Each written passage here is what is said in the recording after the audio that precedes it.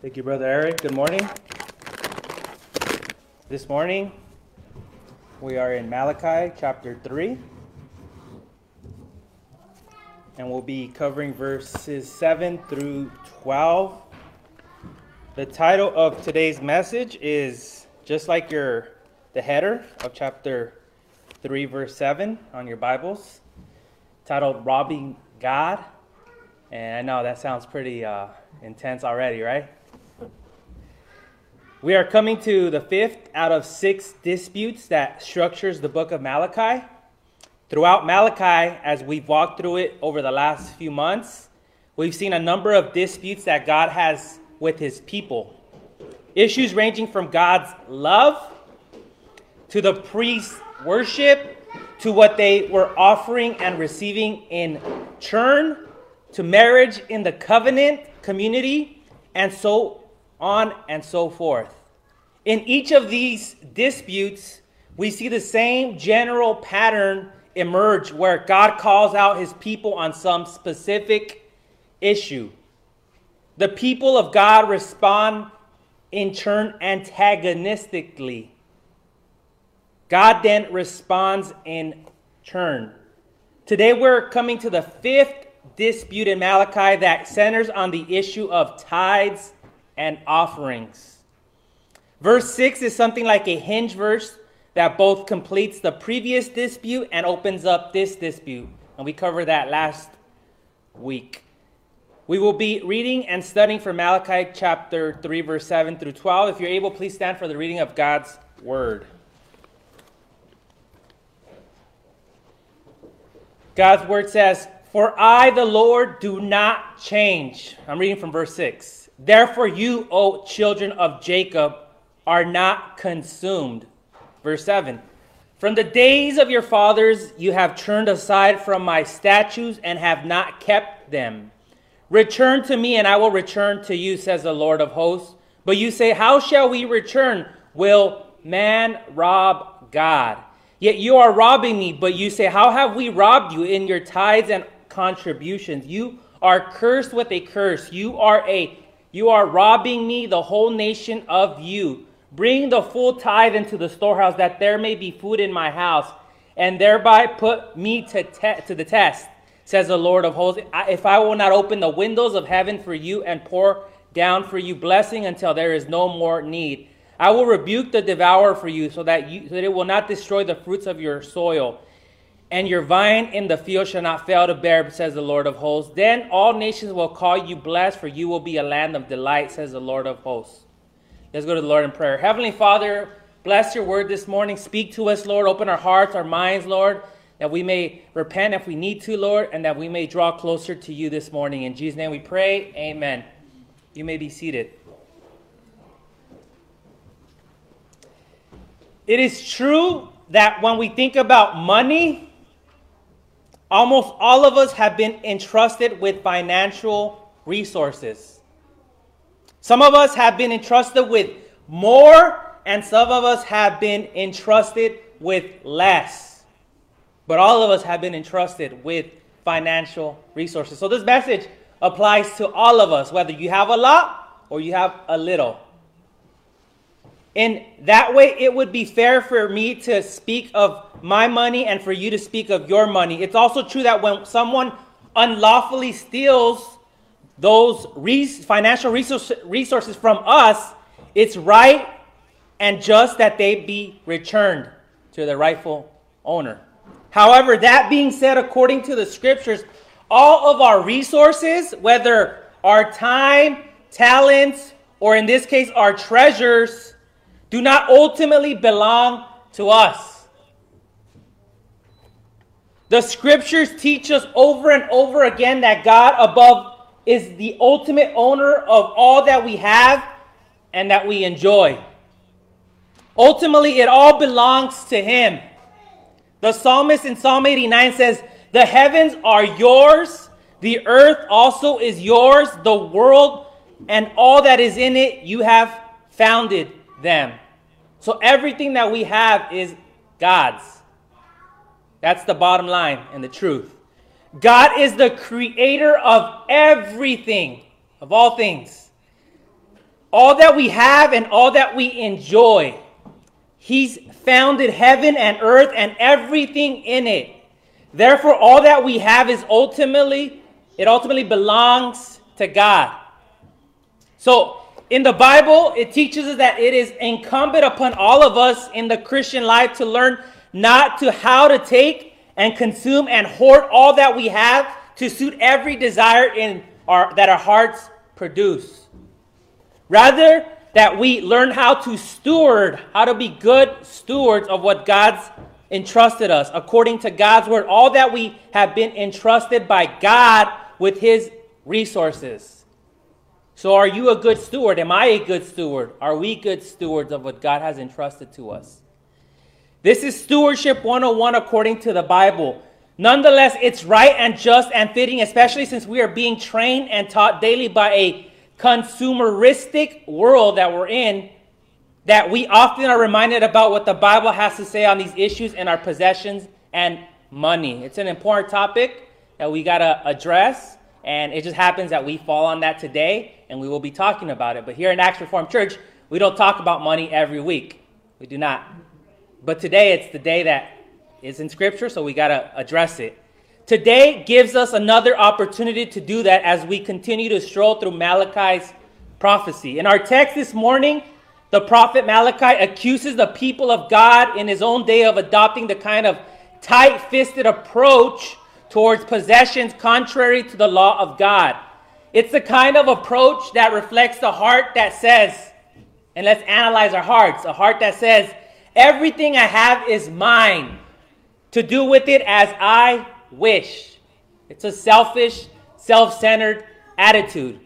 It's the kind of approach that is rooted in stingy hearts that seek fulfillment not in God and in his promises, but in consuming and acquiring possessions. Look at the world. You got to have this, that, the best, the new iPhone, right? The new iPhone 12. Got to get it. You got to have it. The newest, latest car, the gadgets, the clothes, whatever it is that you got you're attracted to or you want. We got to have it. That's what our heart says. And nothing wrong with things, but when you put them above God, they become idols in our lives. And the heart is an idol factory. It just keeps coming out, loving more idols above God. So Malachi, as we will see in view of this situation, does a few things throughout this text. For one, he reminds them of God's law. We got to be reminded of God's law. Malachi reminds them of that God himself has to say about their possessions. God has a rightful claim to all that they possess and all that they own. There are statutes and there are laws, rules that they are ignoring that govern how they should give tithes and offerings to the Lord. He points out where they are failing to abide. In short, Malachi tells his audience it's actually God's money, and he demands it now. Second, Malachi gets to the hearts by showing them the dissatisfaction that they are ultimately seeking in the depths of their souls. One that is focusing on taking and keeping and consuming for themselves. Just as the world would have us do today. It will never produce the fulfillment that they are looking for. You could keep having more and more possessions and things, and you will ultimately find yourself empty. You will not be satisfied because our only true satisfaction is in knowing and having that relationship with God, that connection, that love, that obedience towards him that he's calling us to. It's for our own good. Sometimes we think of it as, oh, God doesn't want me to have this or that. But it's for, sometimes God wants to detach us from this world and from the things that take his place. Counterintuitively, God says in our passage today that the only way that you will find true blessing is by loosening your grip on the things that you have and seeking satisfaction and fulfillment in me, in God. God says, I'm the source of blessing, not these things that you are called to steward for your enjoyment. In the same way, that's God's message to us. Even though we are no longer bound by the specific tithing, we're not bound by the Old Testament, these tithing practices of Old Testament Israel, God's claim on our possession on our possessions is no less than what it was in Malachi's day. It has not changed. God is still owner of all things, of everything. God's exhortation to his people through Malachi that blessing and life will never be found by hoarding possessions also remains true for us today. Just like this community that Malachi addresses, we too are called and commanded to generosity. We're commanded to be generous people with our possessions, with what God has given us to steward. Rooted in hearts that acknowledge God's generosity to us, because has God not been generous to you and to me? He has, right? Hearts that acknowledge his ownership of all things. God is owner of all things. Hearts that trust that God alone, not in our possessions, not in what we possess, whatever we have and enjoy, will ultimately satisfy the God-sized craving in our soul. Only God can fill that, not possessions, not things. So today's big idea is this: God requires repentance from stingy and selfish stewards. Maybe that's me, maybe that's you, maybe that's us. Maybe that's something that we need to reflect from God's word this morning. Malachi's central refrain in this passage is a pretty simple one. It's repent. We've heard that word repent. Repent means to turn away 180 degree, where we were once doing this and now we're no longer doing that. And daily repentance is necessary for us. It's not a one-time done thing, but it's every day we're continually repenting, because every day we come back to where we shouldn't be going. We go astray, right? Malachi, he says that in verse 7, return to me, says the Lord. In this text, God gives his people and us 3 reasons to repent. 1, we repent because God's gospel generosity. It always goes back to the gospel, the good news. God has been good to us. God has given us what's most precious to him, his son Jesus Christ on the cross. He's given us himself to us, sacrificing, loving us, dying, paying that price on the cross for our sins. Amen?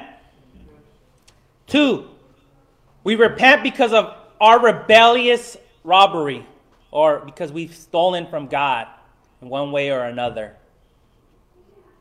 3, we repent because of God's promise of prosperity. God's promised us to prosper us. So let's start with the first point. We repent because of God's gospel generosity. God's people are called to repent in view of God's gospel generosity. In his first 2 verses of our passage, verse 6 and 7, let's read verse 6 and 7 from chapter 3. Because I, the Lord, have not changed. Isn't it good that God does not change? He remains the same yesterday, today, and tomorrow. Amen? Your descendants of Jacob have not been destroyed. So God does not get rid of us, destroy us, go away with us, dismiss us. He's faithful to his covenant of love towards us. Verse 7, since the days of your fathers, you have turned from my statutes. You have not kept them. Return to me, or repent, and I will return to you, says the Lord of armies. Yet you ask, how can we return? Last time we were in Malachi, last week I preached, we talked about how God's unchanging nature is one of our core reasons for hope in the view of our sin.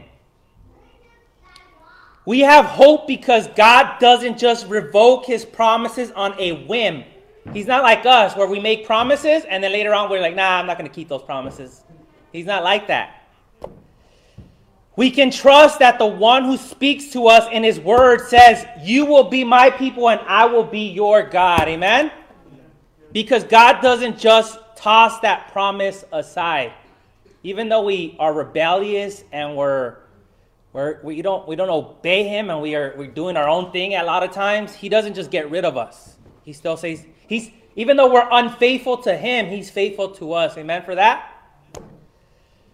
What he promises is certain because God doesn't change. He's an unchanging God.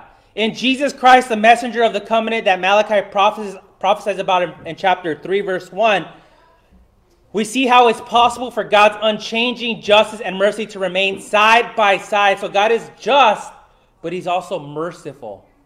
And they're side by side. They're both true realities of him. In perfect harmony.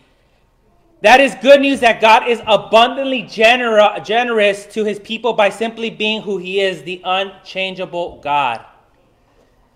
And as we move on to verse 7, we are reminded that while God doesn't change in his approach to his word, his mercy, or his covenant love for his people, he is unchanging.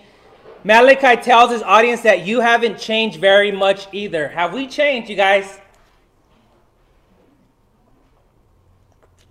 Since the time you came to Christ, since the time you became a Christian, have you changed? Or are you the same? Or have you gone worse? Something to reflect, something to think about in our own lives. How are we walking with the Lord today?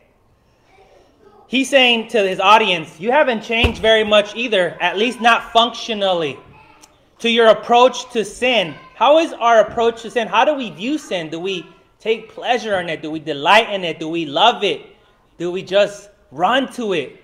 And we sometimes do, but if we have the Holy Spirit in us, and if we're true regenerate, born-again Christians who love God, we will ultimately repent, change, be like, what am I doing? What am I in this thing that I should hate, that God sent his son to die for? What am I doing to do the things that God has told me to get away from? How is our approach to sin? How do we view sin? Do we despise? Do we hate the things that God hates? Do we love the things that God loves? That's a big indication of how it is that's in your heart. Are you regenerate? Are you a true Christian? Are you loving God? Are you running towards God's will?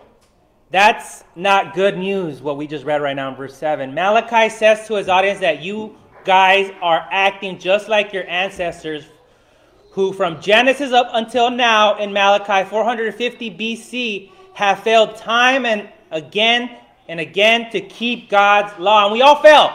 All of us, none of us have kept God's law. We all fail. And they fail too. You are no different. You're acting just like them. Like in the beginning in Genesis, it continues on the rebellion of God's people. A commentator on this passage points out that it's also no surprise God even calls them children of Jacob in verse 6. It's not merely because Jacob is their ancestor, but like Jacob, they have acted and are continuing to act like cheats, like scoundrels. Just go back to Genesis, and Malachi's audience is acting like that now, especially in their approach to tithes and offerings. Therefore, they deserve to be under a curse, as Malachi tells them later in Malachi that indeed they are, and they are deserved to be judged for their sin because they are acting just like their ancestors in their approach towards their sins. Notice, in full view of their sin, even after God exposes their sins and the sins of their fathers, they still have hope because God won't consume them. Sometimes God hasn't treated us the way we need to be treated. He hasn't disciplined us, and we think we can get away with it, right? But then when God comes and he disciplines, ouch, does it hurt? And he does it because he loves us, because he cares.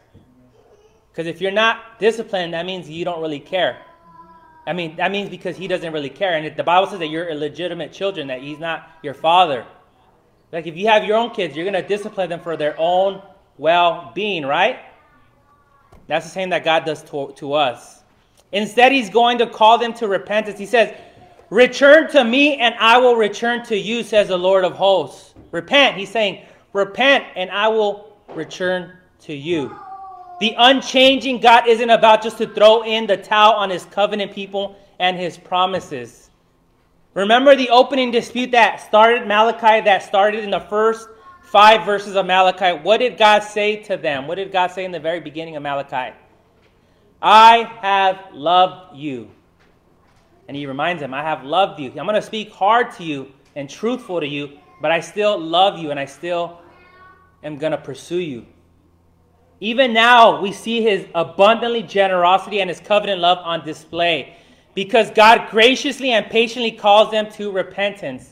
God calling you and God calling me to repentance is a gracious and merciful thing. Because if he just lets us be and go about our own way, we will be lost and we will be hell-bound.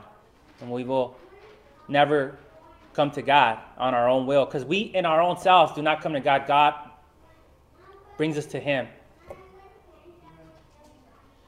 Return to me, says the Lord of hosts. We see throughout verse 6 and 7 God's abundantly generosity and his unchanging commitment to his covenant promises and covenant people realized throughout the history of redemption. If God's people are going to repent of their stingy and selfish stewardship among a countless amount of other things, because that's not the only thing wrong with them. They have a whole bunch of other things that are wrong with them, just like us, right? We don't have one thing wrong with us. We have a lot of things that are wrong with us in our lives, from which they need to repent. It needs to be the first thing that they grasp. The God they are sinning against by withholding what rightfully belongs to him is the God that has only ever been abundantly generous towards them. God has been good to them, continually good to them, and they've been rebellious, sinful, disobedient people. They are going to repent of their stingy and selfish stewards with God's generosity towards them. God's goodness is what leads you to repentance, right? When you realize that God has been good to you, you're like, what am I doing? Why am I doing this? Why am I living this way? Why am I being disobedient? It's like a wake-up call. He's always been generous towards them. He's always been generous towards you and towards me. This call to repentance is an act of generosity. And the promise that he will return to them should they repent is an act of generosity. If they are ever going to bring the tithe back into the storehouse with the faith that God requires, they need eyes to see that their sin, how ugly their sin is, how bad it is. And they need eyes to see God's goodness, God's generosity, God's love, God's grace, God's mercy in their lives. Now, here's the problem. God's people have been blind. God's people have been blind. Maybe you're listening today, you're watching, and you're blind. And you haven't seen God's goodness, God's generosity in your life. Just as they have been blind to God's generosity, so too they have been blind to their own lack of generosity. They're blind to their own lack of generosity. They're just blind people. Maybe today God can wake you up. God can give you eyes, can give you the sight to see your sin and to see his goodness and his grace and his mercy. That's what we need. God to open our hearts. Take that heart of stone and put a heart of flesh. Point 2, God's people are called to repent in view of their rebellious robbery. The rebellious robbery. So God says, return to me and repent. Here's how God's people respond to that call, starting in the end of verse 7. But you say, how shall we return? How do we repent? What do we do? I'm confused, they say. Will man rob God? Yet you are robbing me. But you say, how have we robbed you? In your tithes and contributions, you are cursed with a curse, for you are robbing me, the whole nation of you. Malachi chapter 3, verse 7 through 9. Don't mistake the question here. It's not anything like a humble and sincere question as we find later in the scripture, such as, what must I do to be saved? They're not saying it in that attitude of, what must I do to be saved? That's not the type of question that they're saying. Tell me, I'm convicted. Now tell me what to do. They're not saying it in that way. This is an arrogant pushing back at God like all the rest of the questions the people of Malachi asked throughout the prophecy that can be understood in the sense of why in the world, they're asking, why in the world would I need to return? Why in the world would I need to repent? It's kind of like when you're witnessing, when you're being an evangelist and you're sharing the gospel with a friend, a family member, a coworker, and they're like, I'm a good person. I do good things. I don't need to repent. What do I repent of? I'm a good person. That's what they're acting like. Oh, we're doing everything right, God. That's how they're acting like. And it assumes that we are good. It's a wrong view. They think that they are good. And God is ridiculous to think otherwise. They're saying, God, you got it wrong. They're telling God that he's got it wrong when they got it wrong. Of course, is not God's evaluation of their need for repentance. Rather, in verse 8, Malachi takes God's people to the primary issue.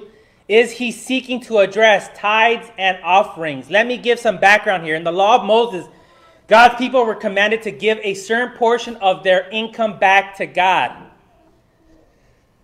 What we know as the tithe as a response to how God has been greatly and mercifully abundant towards them. With the acknowledgement that everything is owned by God anyway, and we are merely stewards of all that God's been entrusted to us.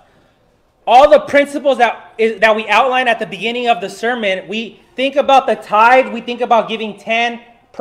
It was probably never that straightforward. In short, there's good reason to believe that the law of Moses actually required 3 tithes the people would give from the produce of their land, of what they worked. There was the first tithe, 10% that they had to give to support the ministry of the Levites who then supported the ministry of the priests. The Levites were the only of the 12 tribes of Israel who weren't allotted any land when the people of God settled in the land of promise. So they didn't own any land. They were the only ones. So they were supported by the other tribes. The other 11 tribes supported the Levites. That was the first tithe, 10% of your produce to the Levites who would support the priests. But then there was an additional 10% tithe that was to support the participation of one of the 3 big feasts that God's people were called to participate in every year. There was another 10% tithe to support the poor, which was given to about every 3 years. So all in all, the requirement to tithe the God's people was something like 30% almost of your produce every year. And some say more, some say less. But again, these are specific tithing commands, all rested on the principle that everything is God's anyway. So if you fail to give God what God requires of you in his law, well, then you were effectively robbing God. You were stealing from God. That is precisely what Malachi accused the people of God of doing in his own day. They had been withholding what belongs to God by right. As a result, we learn throughout this passage that they are reaping the very real consequences in the land. For one, Malachi indicates that the land is under curse. We read in verse 9 through 11. Let's read verse 9 through 11. You are cursed with a curse, for you are robbing me, the whole nation of you. Bring the full tithe into the storehouse, that there may be food in my house, and thereby put me to test. There's God saying, put me to test. He doesn't say that very much. Actually, it's not good to put God to test. Says the Lord of hosts, and if I will not open the windows of heaven for you and pour down for you a blessing until there is no more need, I will rebuke the devourer for you, so that it will not destroy the fruits of your soil, and your vine in the field that you shall not fail to bear, says the Lord of hosts.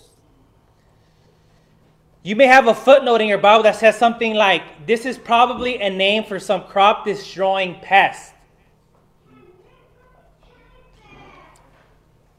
At least this is what my Bible says about this. That's probably accurate. They were likely dealing with some kind of famine in the land as a consequence of their own sin. But that wasn't the only consequence of their own sin, but that there was other consequences that they were reaping. The other consequences are that the social and religious structure that the tithe was intended to support were collapsing. And you're going to be like, what? How does that work out? Their lack of tithing had self-destructive consequences. By failing to give the tithe, those in poverty were no longer being protected, and the priests who were called to administer sacrifices and provide instruction of God's people weren't being supported either. So it has consequences that affects other people. No wonder the priests and the Levites were tempted to give partial instruction, as we learned in their sin in chapter 2. They were not doing their job. To be sure, God doesn't let them off the hook in any way, but to fail to give the tithe had the snowballing effect of corruption among the community of God's people. It affected the worship, the priest, and the poor. It affected all those three areas. There wasn't an area of their life that didn't remain unaffected. Ultimately, we find throughout this that the people of God have been disillusioned about God. They don't care about his word. Sometimes we don't care about God's word. We don't read it enough. You say, oh, I care about God's word. How much time do you spend in God's word daily or weekly? Do you open it up? Do you read it? Do you spend time in God's word? They don't care about his word. They don't appreciate that everything they enjoy ultimately belongs to God. They don't appreciate that. They don't trust that God could really satisfy them, nor have they really grasped his abundant generosity in the first place. So they don't give their tithes. They hoard. They keep it. They steal it from God. They keep and hoard their possessions for themselves. In effect, they rob God, and they need to repent. Otherwise, the very real consequence that they are reaping will continue. More importantly, that includes God's displeasure towards them, which should grieve them more than all the other consequences that they are reaping combined. But even in their disregard for God's word, God speaks to their deplorable with the word of grace and hope. He promises blessing if they repent by bringing the full tithe into the storehouse. That leads us to the final point, and hope we repent. God's people are called to repent in view of God's promise of prosperity. God promises to prosper us, to continue to be merciful and gracious towards us. Let's read verse 10 and to verse 12. Bring the full tithe into the storehouse, that there may be food in my house. So that God's house is taken care of. That's what he's saying. God's house may be taken care of. And thereby put me to test, says the Lord of hosts. I will not open up the windows of heaven for you and pour down for you a blessing until there is no more need. I will rebuke the devourer for you, so that it will not destroy the fruits of your soil, and your vine in the field that shall fail to bear, says the Lord of hosts. Then all nations will call you blessed, for you will be a land of delight, says the Lord of hosts. In verse 10 through verse 12, God issues a promise. He says to his people, if you bring the full tithe into my storehouse by faith, I'll reverse the curse that is upon you, and your land will once again bear fruit. So God says, if you repent, I will change things for you. God's promises that if they return to him in faith and exercise hearts of repentance, it will result in their blessing. So God wants us to be obedient. He wants to bless us. When we're obedient, God will bless you. God would bless them according to his word and send rain to water the crops and land, and do away with the ravaging pests that are wreaking havoc on their produce, or on their fruits, on their food. He would nourish the people once again. He calls them in verse 2 to put them to the test. God is saying, test me. To test God in Scripture is generally a bad thing to do. You don't test God. This is one of the only places in the Scripture that says to test me. That's what Israel did while they were in the wilderness. In the wilderness, they were testing God, and God was not pleased, and therefore they were in the wilderness for 40 years. What God is calling for in this context is really nothing more than to trust my word. God is saying, trust my word. Isn't that what we should be doing as Christians? Trusting in God's word? Is it inerrant, infallible word? Because it's true. God wants his people to believe that he is a generous God. Do you believe that God is a generous God who will bless them if they turn back to him in faith and repentance and bring the full tithe into the storehouse by faith? Do you trust God's promises in his scripture? I mean, right now you're here at church, you're listening to his word, or maybe you're online listening. Do you believe God's word? Do you live by it? Do you trust it? Man shall not live by bread alone, right? But by every word that comes out of the mouth of God. And this word right here is inspired by God. Amen? He wants them to acknowledge who they are, We're sinful people. We're rebellious people. Acknowledge who you are, who I am, and who he is. He is holy, just, righteous, merciful, loving, kind. He is good. Their statutes as stewards and his statutes as the Lord of hosts who owns everything that they enjoy. Don't mistake that call. It wouldn't be enough for them to give the tithes in a heartless or unattached way. You can be a generous giving person and give a lot of money, but how are you giving it? Are you giving it with your heart, or are you just giving it because you think God is going to be pleased with you by giving just financial resources? Think about this. It wouldn't be enough for them to give the tithes in a heartless or unattached way. As if God is merely calling for a commercial exchange of goods and services. God does not need your money. God does not need my money. God's not going to bless them if they simply go through the motions and give their produce with hearts unaffected by the gospel generosity of God. It's got to be done because you love God. I'm giving this because I love God, and I'm thankful for everything he's done in my life, and I do it in a way with my heart, not just because. I've heard of people who don't go to church, but they send their offering, their tithe, and they're like, yeah, God is gonna, and God is happy with, and they're living in sin, and they're living like the devil, yet they think because they're giving their offering to a certain church that their life is that they're right with God. And God is not wanting just your financial resources. He wants your heart. He wants your life. He wants you to deny yourself, pick up your cross, and follow him in daily, every single day, and be obedient to his word. Amen? He wants them to give according to his word out of the hearts that have tasted and seen his gracious gospel generous mercy. Cheerfully, we might add, because it says God loves a cheerful giver, not grudgingly or because I have to, but because I get to, because I want to, because I desire to. That's how our attitude should be. When they do that, when they bring their full tithes into the storehouse and worship of the God of Israel, he would bless them once again, so that even the nations would see that God cares for his covenant people. Let's read verse 12. Then all the nations will call you blessed, for you will be a land of delight, says the Lord of hosts.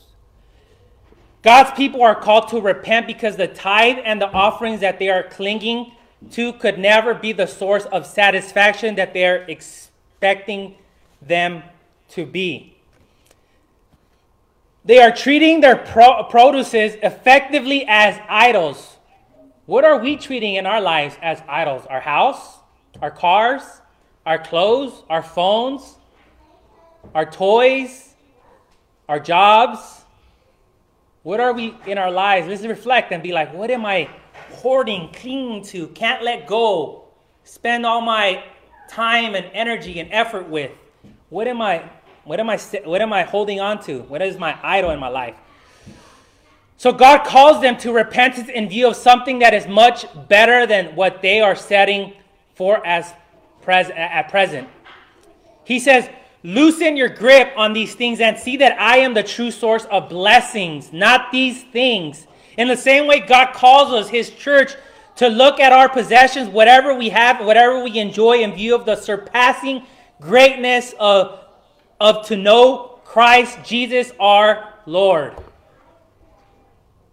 Friends, brothers, sisters, we have even more reason than the people of God in Malachi's day to be generous with what has been entrusted to us as stewards, because we see the generosity of God in the face of Jesus Christ. Amen? We have the blessing that would come through the messenger of the covenant announced to the people of God in Malachi's day. We have the riches of Christ at our disposal, so we too repent. We repent of hoarding what God calls us to give, because we trust in the better promises of Jesus Christ, and we trust God's word when he says to us, and my God will supply every need of you according to the riches of his glory in Christ Jesus. Amen? So let's consider for a moment a few more ways we are called to apply this text. At the outset, I want to address one of the questions that is often raised on the issue of tithing today, and maybe that's something you're in your mind, you're thinking about. That is whether or not we are commanded in the New Testament, the New Covenant, if we are called to tithe in the same that it was the saints in the Old Testament, the Old Covenant. Are we called to tithe still today? And there are a couple of different views out there on this question. Even there's different views out there. Presbyterians were even in the Reformed tradition. In short, in the New Covenant, we're no longer bound this same exact tithing requirement that the Old Testament Israel was bound under the Mosaic law. So the answer is no. We're not bound by the Old Testament tithe. Those precise requirements have effectively expired in the New Covenant. However, in the New Covenant, we are commanded to something more. That is a radical generosity. We're commanded to radical generosity as stewards who have experienced the greater generosity of our Lord Jesus Christ. This is what leads Paul to command the church in Corinthians to excel in the act of grace and giving in 2 Corinthians 8:7. Let's go to 2 Corinthians 8:7 and let's read it. We're almost done. Those chairs should be comfortable, right? 2 Corinthians 8:7. Now as you excel in everything, in faith, in speech, in knowledge, and in all diligence, and in your love for us, excel also in the act of grace. Excel in the act of grace. And what is grace? Giving.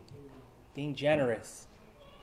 For some of you, this radical generosity that God calls his saints to in the New Testament is to embody and to display will lead to giving far beyond 10%. 20, 30, 40, I don't know. It's between you and the Lord. It's between what you and you can give. Furthermore, the precise legislation governing in the law of Moses may not be legally binding for us anymore in the New Covenant.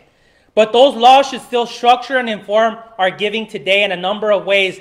God still owns everything we have by right. It all belongs to him, and we are commanded to be generous and to give to God in support of his church and his ministries. That command still applies to us today.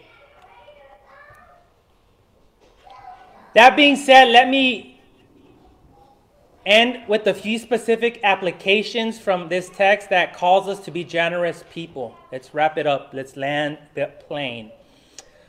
Are you a thankful person? Are you a thankful person? Examine your heart this morning. Our call towards radical generosity in this text and largely in the New Covenant is rooted in an acknowledgement of how God has been abundantly generous to us. He has been abundantly gracious with his people throughout the history of redemption. Through Christ, we experience that generosity in even greater ways than in the Old Testament, that the Old Testament saints did. We have been blessed with life in Christ and the presence of God through the Spirit of the risen and ascended Christ. Those gospel realities that drive us to repentance daily are also what drive our generosity too. So the more you really take hold of the gospel, the good news of what Christ has done for you, you will be more generous and you will be more thankful in your life. So are you someone who takes stock of all the good gifts that the Father has lavished on you and responds to those gifts with a soft and generous heart? A heart that knows and trusts that we have a Father who feeds the birds of the air and you're more valuable than the birds that he feeds them? Who's valuable more, you or the birds? You are. We are. We're more valuable, and God feeds the birds. He'll take care of you and me, of all of our needs. Or are you only focused on what you don't have? And sometimes we get so caught up on, I don't have this, I don't have that, I need this, I need that. We get so caught up on what we need and what we don't have that we can constantly we get bitter towards those who have more than you, and angry at God for the lot that he's entrusted you to care. You're like, God, it's not fair. Why does he so-and-so have this and that, and I don't have that, and I don't have this? And I know we've all been there. If we are going to be the kind of generous people, the kind of generous church that God calls us to be, that's never going to happen with sour and bickering hearts towards one another or towards those in the world. Maybe those in the world are prospering and doing well. We should not be jealous of what they have. We should be content with what we have and be thankful to God for the things that we do have in our lives. Are you a thankful person? Am I a thankful person?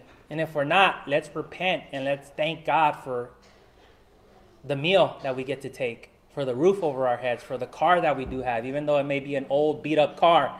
Thank you, God, for that we have a car, right? For whatever job we have, thankful, God, for a job that I do have. Because God commands us to be thankful. What things are preventing you from being generous? What's preventing you from being generous? Let me acknowledge, first of all, that we have a very generous church. I think as a church we're small, but all of us are generous. We give our time, our resources, our talents, our money. Maybe for you, this passage has still confronted you with a lack of generosity in your own life. Maybe you could give more, though. Maybe God has blessed you so much that you can probably give a little more. Why is that? What are some of the resources that you are not generous with? The resources that have been entrusted to you. For some of us, maybe the answer is fear that we really might not have what we need if we loosen our grip on what we have. Or fear that if we give up more than what we have to God and His purposes, then we won't have the good stuff that in life that we think our stuff gives us. In a way, this wasn't much different than the people of God in Malachi's day face. And even right now, as we're going through tough times, people are not working. The COVID has, taken away a lot of our jobs, and the time that we have out there working, especially for many of us, we're more squeezed. We have less hours at work, so we're like, man, God, provide for me, and God will provide for us. But let's continue to be generous and thankful people. They are dealing with a famine in the land. So they're dealing with a famine in the land. And God still says, be generous, be giving. He's not saying, oh, well, you guys have a famine, your excuse. Keep it all to yourselves. He's not saying that. God calls them to give Him their due. And it says, in face of dire economics, He called them to be less attached to what they had rather than more. Sometimes we think, man, it's going hard right now. It's tough. I should be holding on to things more. No, God's calling us to detach, to let go. And let's be obedient. God calls them to step out in faith. God may be calling you to step out in faith, calling me to let's step out of faith, even in their fear, with the promise that He will satisfy them in a far better way than any of their stuff could satisfy. What false beliefs are preventing you from being a generous person? What false beliefs in your mind? Pray about other ways that you could continue exercising generosity. Beyond giving of your finances to your church, we are called to give in support of the local church. There are also additional ways to exercise radical generosity. One of those ways is to give your time and talents. Give your time and talents. There are always serving needs in the church. Are you involved? Are you serving the local church? If you're not, you should be, especially if you're a member of the church. We need qualified men to be nominated as elders and deacons who can take the time to go through their officer training, and then the Lord willingly exercise their talents by serving. Or maybe God's calling you to take care of the nursery, the kids, help there, or in worship, in the music, or just cleaning, picking up trash, or moving the chairs, or whatever the case may be. Let God use you. Amen? For His glory and for your good. Serve. There are ample ways in church that you could practice generosity through your time and talents by serving. But you could also serve in other ways by radical, ordinary hospitality. And right now it's difficult because of COVID, but when COVID goes away, open up your homes, invite people to your homes, have Bible studies, have just get-togethers, reaching out to your neighbors or welcoming new people. Be hospitable, be loving, be kind. Reach out. So pray and think about other ways in addition to giving financially to the church. Where could you practice generosity? Pray, friends, that the grace of the Holy Spirit, we all would grow in being a generous and thankful people. Pray that the Lord would show you in your heart how the idols that you are clinging to and the lies that you may be believing are preventing you from being a generous person God calls you to be. Pray that the gospel of Jesus Christ would become sweeter to your minds and our hearts each day. For as Paul says, for you know that the grace of our Lord Jesus Christ, that though he was rich, yet for your sake he became poor, so that you by his poverty might become rich. And it's not talking just financially, it's talking spiritually. Would we be a generous people and a generous church because of Christ Jesus, that we have been made blessed? Lord, let's pray to the Lord this morning that he would make us a generous people. We thank you, Lord, for this text. We thank you for the scriptures. We thank you for the reminder that all that we have and enjoy ultimately belongs to you. You are the one who at the same time didn't hoard possessions but gave them to us to steward and enjoy. We pray, Lord, that we would learn in our own lives to be faithful stewards to all that you have entrusted to us, that we would learn to be faithful stewards, not out of a sense of guilt, but out of a sense of joy and cheerfulness based on the work of Jesus Christ that we enjoy. For you have been generous, God, to each one of us. You have been a generous God to this church. And we pray that out of the generosity that we taste and see in the gospel of Jesus Christ, we would be a generous people. We pray this in Jesus Christ's name. Amen.